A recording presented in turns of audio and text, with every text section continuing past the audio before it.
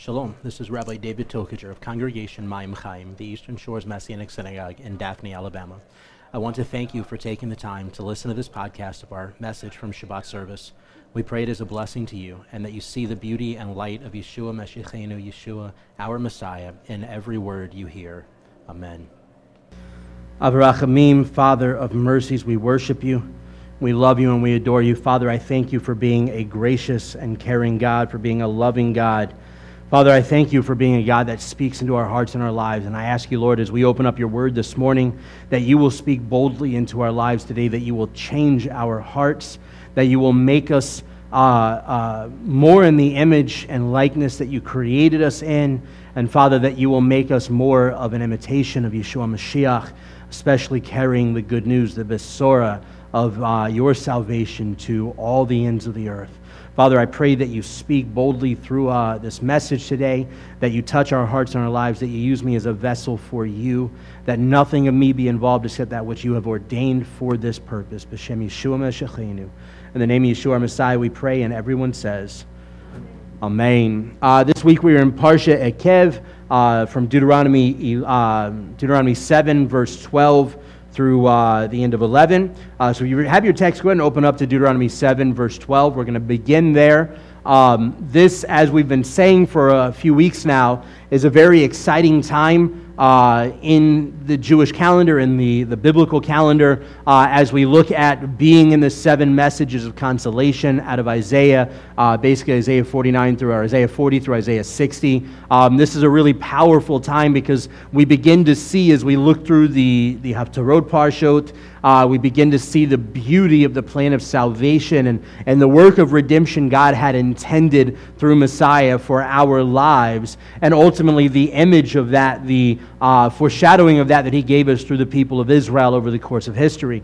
And so we get to take part in that, and as believers, far too often in the body of Messiah, we, because we have kind of dichotomized ourselves as the body of Messiah from the Jewish world, from Jewish tradition and culture, and really in a lot of regards from even the Old Testament itself, we have lost a lot of the focus during this time period of what's happening. I mean, for instance, we look at the Moedim, the appointed days, the high holy days, and so on. And what we realize as we look through these is that they're dichotomized in spring and fall festivals. But when we look at them, the spring feast, all were to point to and be a foreshadowing of the work of Messiah, and they were all fulfilled in the first coming of Messiah. And the fall feasts, Rosh Hashanah, Yom Kippur, Sukkot, and so on, they were all specifically for the purpose of being a foreshadow and a prophetic reality of what was to come in the second coming of Messiah. And so the body of Messiah as a whole has kind of separated ourselves from all of this, and we've lost sight of some of these valuable realities that connect us to the Word as believers and ultimately connect us to the root that we have been grafted into, both natural and unnatural branches. Romans talks about grafted into the root and the fatness, which is Israel. And so it's important as a Messianic Jewish community that we dig into the realities of what's happening here, that we dig into this time period, this season on the calendar. And as we look at, as we've been saying, looking at the 7 messages of Isaiah, the 7 message of consolation, post Tisha B'Av, the 9th of Av, when the temples were both temples were destroyed, and a bunch of other atrocities against Israel and the Jewish people have occurred throughout history, we also see, as I pointed out over the last 2 weeks, the beauty of the work of redemption that God has already begun performing during this period with the immersion of Yeshua by Yochanan HaMatbil, John the Immerser, on Tisha B'Av, the same day that the spies brought an evil report. He was immersed and entered the wilderness for 40 days being tempted by the enemy. As a matter of fact, his first response to the enemy, man shall not live by bread alone, comes from this week's Parsha. All right, it comes from Deuteronomy chapter 8. Go back and look at it if you don't believe me. He's quoting this parsha in that response to the enemy. And so as we look through all of this, we see that there's this beautiful work that the Lord is doing through Yeshua. In the beginning of his ministry didn't begin post-reading from Isaiah in his home synagogue in Nazareth after returning from the wilderness, but instead his ministry began the day he was immersed by John.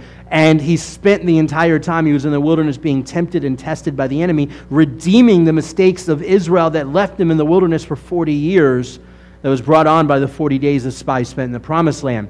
And so I say all of that to remind you that one of the things we're focusing on as we move through these remaining weeks of the 7 messages of consolation is on redemption, restoration, renewal, and deliverance, because this is the work that Messiah provided for us in his first coming. It wasn't just salvation. Salvation's the beginning.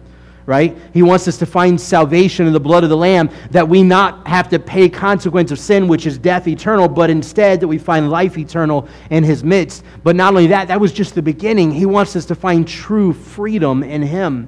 He wants us to never have to worry about the enemy's reign, grip, and captivity in our lives again, but instead that we have total freedom in Messiah, that we have the freedom he has come to give to us. So if you have your scriptures, go ahead and open up to Deuteronomy chapter 7, beginning with verse 12. It says, "Then it will happen, as a result of your listening to these ordinances, when you keep and do them, that Adonai your God will keep with you the covenant kindness that he swore to your fathers. He will love you, bless you, and multiply you. He will also bless the fruit of your womb, the produce of your soil, your grain and your new wine and your oil, the increase of your herds and the young of your flock, in the land that he swore to your fathers to give you. From all peoples you will be blessed. There will not be male or female barren among you or your livestock. Adonai will remove all sickness from you, and he will not inflict on you any of the terrible diseases of Egypt that you knew, but will inflict them on all those who hate you." So this first verse, verse 12, and first two verses, verse 12, verse 13, says, "Then it will happen as a result of your listening to these ordinances." The Hebrew word there for listening, the root is, or the base of that is Shema. Just like we say in Deuteronomy 6:4, Shema Yisrael Adonai Eloheinu Adonai Echad, right? Hear us, O the Lord your God, the Lord is one. The word here is Shema, which means hear, but it's not just hear as listen. Like, as a husband, we're often guilty of listening, but not really hearing, right? Our wives will talk, and we know they're talking, but we have no clue what they're saying. And it's not that kind of listening. It's not listening like our children when we tell them to go do something and they absolutely hear us and respond and they just don't go do it, right? Go clean your room. Okay. Why are you in the backyard? I said clean your room. Your room's worse than it was when I said clean it. What are you doing here? How are you in the backyard and still made it worse? The word Shema is actually a bit of a different type of hearing. It actually means to hear and respond, or to hear and be obedient, or to hear and follow through. So when this passage says here that we are to listen to these ordinances, these mishpatim, these ordinances referencing the commandments of the Torah, it says, I want you to listen to them. It's not just, hey, Moses is speaking to you, so hear these words. Right? It's not just open your Bible once a day or once a week or once a month or whenever you get around to it and read some words so you feel like you've done something. But it's listen and respond, react, interact, and follow up, follow through, follow with these commandments. So the word here is Shema. We are to do something in parallel with hearing something, right? So when the Lord says, thou shalt not kill, if we're going to, or thou shalt not murder is more accurate. He says, thou shalt not murder, right? If we're going to Shema, if we're going to hear that, that means we listen and we react by not committing murder, right? Which for some of us means we just have to quit our job, because there's probably no other way to get around that one. But the reality is that there's an action that goes with this type of hearing. It's not a passive response. And then he goes on to say, when you keep and do them, and the word here for keep is really interesting. It's actually the word shamar, which is the root word for shomer. But shamar means to guard, not just keep, but to guard. All right? So when we say in modern Jewish culture, often you hear somebody say they're, in Ashkenazi Hebrew, they're Shomer Shabbos. Shomer Shabbos means you're a Shabbat keeper. In essence, if you say you're Shomer Shabbos, it means you're Orthodox. All right? But Shomer Shabbos literally means one who is a guardian of Shabbat. One who guards and protects the Shabbat, right? So if we are to keep or to guard, to shamar these words that God is giving us, these ordinances, the mishpatim, the mitzvot, the commandments that the Lord is giving us, how do we guard them? Is it something that we do passively, like, oh, hey, I've got a Bible, I'm going to protected. I'm going to stick it in what are those little Bible covers, the dust covers that keep them from getting dusty when you never touch them for years on end, right? It's not that we're to guard the words as though to keep it from getting dirty or to keep it from falling into the wrong hands or anything like that, but it's that we live our lives because we're, especially as believers, right? That word, the power and the presence of that word, which is Yeshua Mashiach, now resides in our life. So if we're going to guard those words, it's not just making sure we bear hug them and nobody's going to yank them away from us or keeping them clean, but instead it's an actual living them out in a way that we don't forsake them, living out the words of Adonai in a way that we don't bring disgrace to the Lord, living out the words of Adonai in a way that when we honor Him, others know we're honoring Him, and they don't get kind of this mentality of our lives as though we don't take serious the relationship and the covenant we have with the Lord. So it's not keep as in, the Bible says don't eat shellfish, so I'm just not going to eat shellfish, right? It's not just that.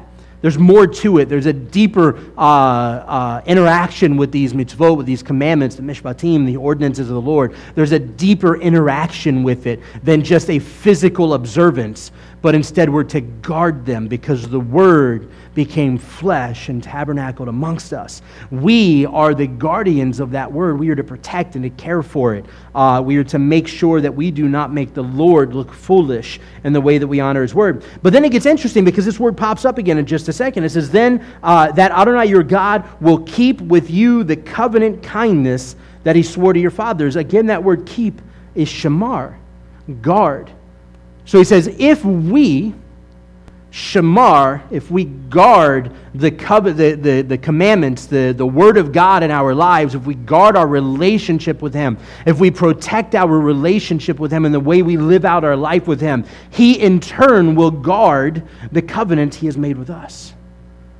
Right? It's an if-or. If my people who are called by my name will humble themselves, seek my face, turn from their evil ways, then I will hear from heaven, I will heal their land, and I will forgive their sins. If or. The Lord says we have to do something first, right? This doesn't mean the Lord's just like taking our covenant that we've made with Him and throwing it at the trash can like it's a basketball just because we, break Shabbat or we do whatever else or we take His name in vain or anything along these lines. It's not like He's done on His end just because we refuse to do our end, but instead that there is something to be seen in the presence of the Lord in our lives when we actually do what we're supposed to do on our end.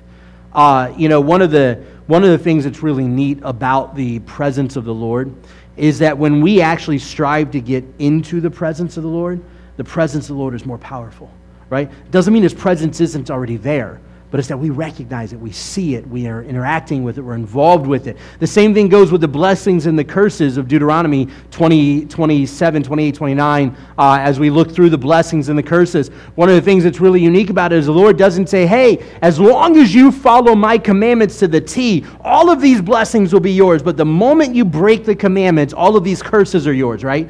He doesn't say that it's one without the other. He doesn't say that once the curses are a part of our lives, all the blessing is gone. What He does say, though, is that once the curses are a part of our lives, all we're going to recognize are the curses, right? So when we tithe faithfully, right? When we're tithing faithfully, we see the blessing of the Lord, right? There's no discomfort in trying to pay our bills or in trying to meet needs or what have you. We're able to bless other people. We're able to do all these things. When we aren't paying tithes, right? When we're not being faithful to that relationship that we're supposed to uphold, when we're not being faithful in that area, things get a little tighter. They get a little more uncomfortable. It becomes harder to meet those ends that need to be met. That doesn't mean we don't have a roof over our head. That doesn't mean we don't have food on the table. That doesn't mean we don't have power. That doesn't mean we don't have working water. That doesn't mean we don't have all of these things, right? The Lord says He's going to make sure we are provided for. Provided for doesn't mean rich. Provided for means not lacking, all right? And so even when we're outside of the covenant of God, if we are in relationship with the Lord and we're walking outside of our relationship, we're not honoring His relation with Him the way we're supposed to.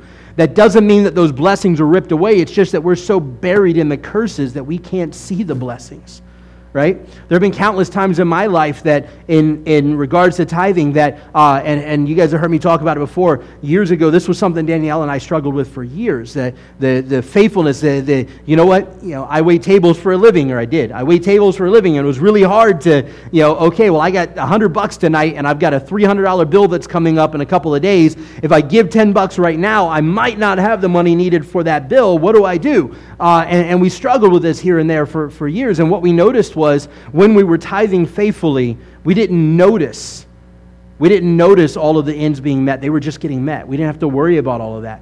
But when we weren't tithing faithfully is when we started realizing things were complicated. Things were tight. Things were uncomfortable.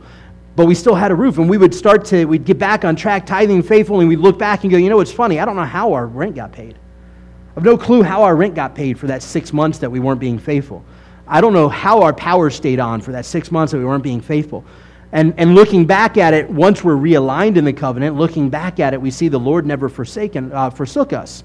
He never walked away from us. We may not have been honoring and upholding what we were supposed to, but He never walked away from us. So even as we look at this, even when we are not guarding, when we are not shamar, we're not guarding His commandments and our end of the covenant, that doesn't mean He's now thrown His end away. And we see that with Israel, right? Over and over again, Israel sins and sins and sins and sins. The golden calf, right out the gate, the golden calf.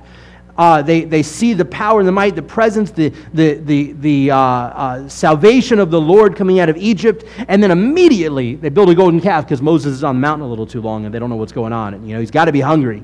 And how in the world could he possibly be alive? I mean, look at the fire on the mountain. How could anybody be alive in there? So they build a golden calf immediately after coming out of Egypt. And the Lord doesn't forsake them. The Lord doesn't leave them. He doesn't cast them. He doesn't slaughter them all, right? Instead, He forgives them. And He continues to forgive us over and over and over and over again.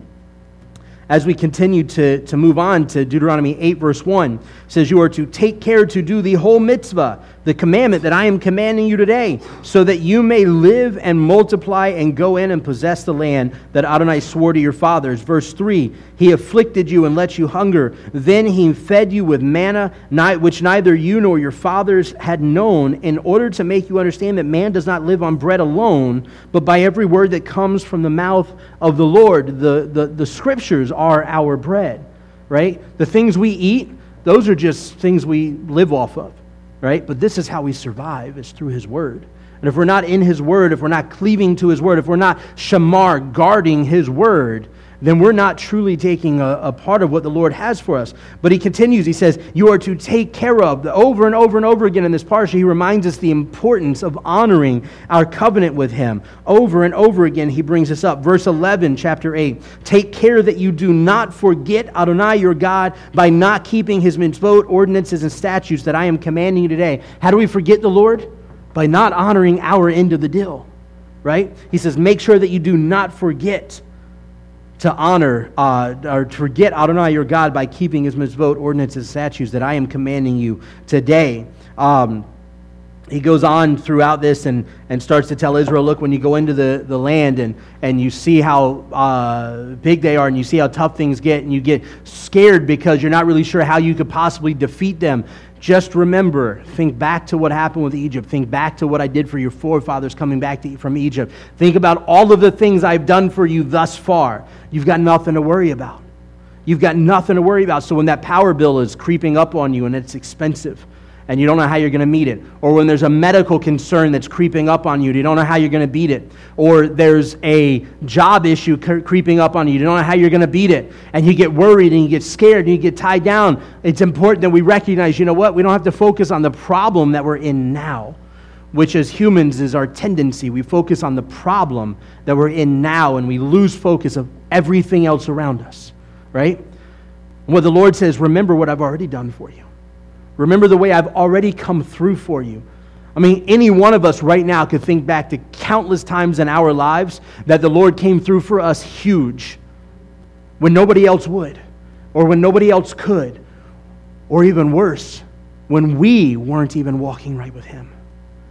Over and over and over and over and over and over again, the Lord has been there, guarding us and protecting us and caring for us and providing for us. And he tells us, look, this is just another hurdle. Right? This is just like the Yeshua in the wilderness being tested by the enemy. The enemy kept throwing these temptations out, right? Just keeps throwing them out, and Yeshua just continues to combat it with Scripture and say, look, I serve the Lord God Most High. I've got no one else to bow to because the Lord is Lord of all, and there is nothing you can give me that He can't give me better. There's nothing you can promise me that's better than the promises He's already fulfilled in my life. Look, Israel came out of Egypt. The Lord smote Egypt with plague after plague after plague after plague. He embarrassed the idols of Egypt over and over and over again. He brought them through with a mighty hand. He brought them out of Egypt with Egypt's weapons of war in their hands. And He brought them safely to the other side of the Yam Suf on dry ground, of the Sea of Reeds, on dry ground. All Israel had to do was think back to what God's already done. All we have to do is think back to what the Lord has already done in our lives, where He's brought us from, the things He's brought us through, the changes He's already made in our lives. And we never have to worry about the problem we're facing now, because we will recognize, we will understand, and we will know that the Lord is faithful even when we are not. That the Lord is faithful even when we forget what it is we're supposed to be doing. As we look through this Parsha, the Torah Parsha, Eikev, what we realize is all of the things that were prophesied to happen to Israel in the book of Isaiah and Jeremiah, and that ultimately did happen to Israel in during that time period in the Babylonian captivity, all of those things we had already been forewarned about in the Torah, especially in the book of Deuteronomy, that if we forsake guarding our end of the covenant with the Lord, that He will remove us from the land, that He will demolish everything we've done, and that He will ultimately bring generations later back again, restored and renewed to Him. But even as we look at this Torah Parsha, just like when we look through Isaiah, every time there's a promise of destruction, there is a promise of restoration. There is a promise of renewal. There is a promise of deliverance and salvation if we simply return to the Lord. See, that's the thing, this covenant relationship we have with Him, unlike relationships we have with other humans where we are far too easy to just completely write somebody off when they hurt us, or when they step on our toes the wrong way, or when they say something we don't like, we just cut them off and we never have anything to do with them again, and we never forgive them. Thankfully, that's not the Lord. Thankfully, we do something to step on His toes, and He's already forgiven us. The moment we ask for forgiveness, He goes, hey, it's all right, it's a bygone. It's not an issue anymore. Just come back to me faithfully, in faithfulness. We look at this Haftarah Parsha. Isaiah 49 verse 14 says, but Zion said, Adonai has forsaken me. Adonai has forgotten me. How many times have we said those words in our lives? The Lord must have forsaken me. The Lord must have walked. How could I be going through this? How could I be dealing with this right now after everything that I've done for the Lord? How could I be dealing with this? How could I be in this situation right now? Verse 15, can a woman forget her nursing baby or lack compassion for a child of her womb? Even if these forget, I will not forget you. Behold, I have engraved you on the palms of my hands. Your walls are continually before me.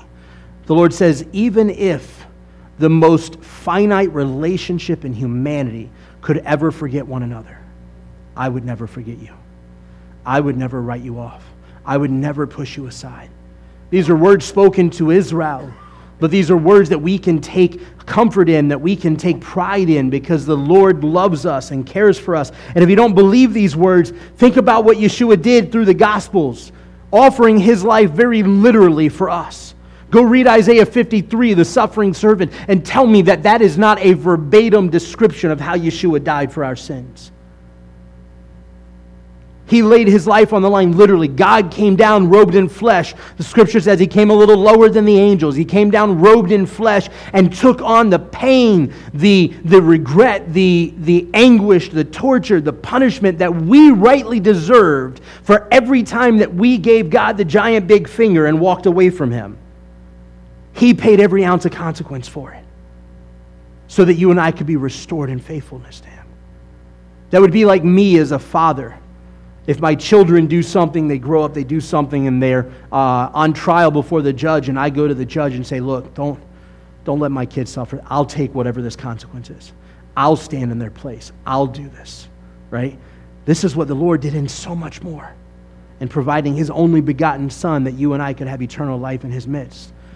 Isaiah 50 verse 1 says, "Listen to me, you who pursue justice, you who seek Adonai. Look to the rock from which you were hewn, and to the quarry from which you were dug.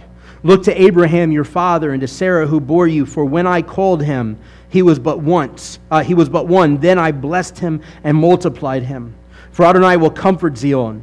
He will comfort all her waste places. He will make her wilderness like Eden, her desert like the garden of Adonai. Joy and gladness will be found in her, thanksgiving and sound medley, and a sound of melody." The Lord tells us that He is there for us, that He will comfort us, that He will always draw us back to Him, that He has never forgotten us. And when things are getting rough and we can't quite see the light at the end of the tunnel, what do? We look back to where we came from. Because there's nothing we're dealing with now that could be any worse than what the Lord has already saved us from, right? Nothing. And I don't care who you are, and I don't care what mistakes you made in your life. I don't care how you've sinned. I don't care who you've screwed over. There is nothing that you could be going through now that's any worse than what the Lord has already brought you through, than what the Lord has already paid the price for, than what the Lord has already done on your behalf. And where He's bringing you to is so much better than the problems you're facing now. And so He tells us, don't think about this problem now. Don't think about the fact that the nations you're coming up to on the other side of the Jordan are giants, and they're huge, and they're so big that the grapes have to be carried by multiple men in order to be carried, because these guys are so huge they have to be sustained by giant food. They have to be, we look like grasshoppers to them, and likewise in their eyes. The Lord says, don't worry about that. You may look like grasshoppers in their eyes, but imagine what they look like from my perspective. Imagine what they look like from my perspective. He says you think it was awesome that I gave you Egypt's weapons when I freed you from Egypt. I'm giving you these people's land, their homes, and everything else in this land. The promises that the Lord have in store for us are so much greater than anything we could ever imagine. And He calls us, as we see in this Torah parsha, to guard our relationship with Him, to guard His commandments in our lives, to guard our walk in His life. See, it's not about honoring commandments for the sake of honoring them. It's about relationship, right? I don't tell my kids to be respectful to me and to my wife because I want them to, because it's fun, or because it's something that they have to be obedient to, or I'm going to kick them out of the house. I want them to be respectful to us because of relationship. I don't tell my kids that I love them because I think that they need to hear that in order to be bolstered into the human they should be. I tell them I love them because of relationship. When my kids break a rule, or they don't do something I've asked them to do, or they do something that gets them in trouble, I don't then immediately wrap my arms around them after punishing them and hug them and comfort them because I think I have to, or there's some obligation for me to do so. I do it because of relationship. The Lord did not provide salvation for you and I because He had to. He didn't create us because He had to. He didn't need the headache and the turmoil we put Him through. He did it because of relationship. Because He loves you and He loves me. And He wants to wrap His arms around us for eternity. Because He wants us to understand the depth of the love that He has, the depth of the salvation He has given us. Romans 8:31. Open up there real quick. Romans 8:31. What then shall we say in view of these things? If God is for us, who can be against us? He who did not spare His own Son, but gave Him up for us all, how shall we not also with Him freely give? How much shall He not also with Him freely give us all things? Verse 33, who shall bring a charge against God's elect? It is God who justifies. Who is the one who condemns? It is Messiah who died and moreover was raised, and is now at the right hand of God, and who also intercedes for us.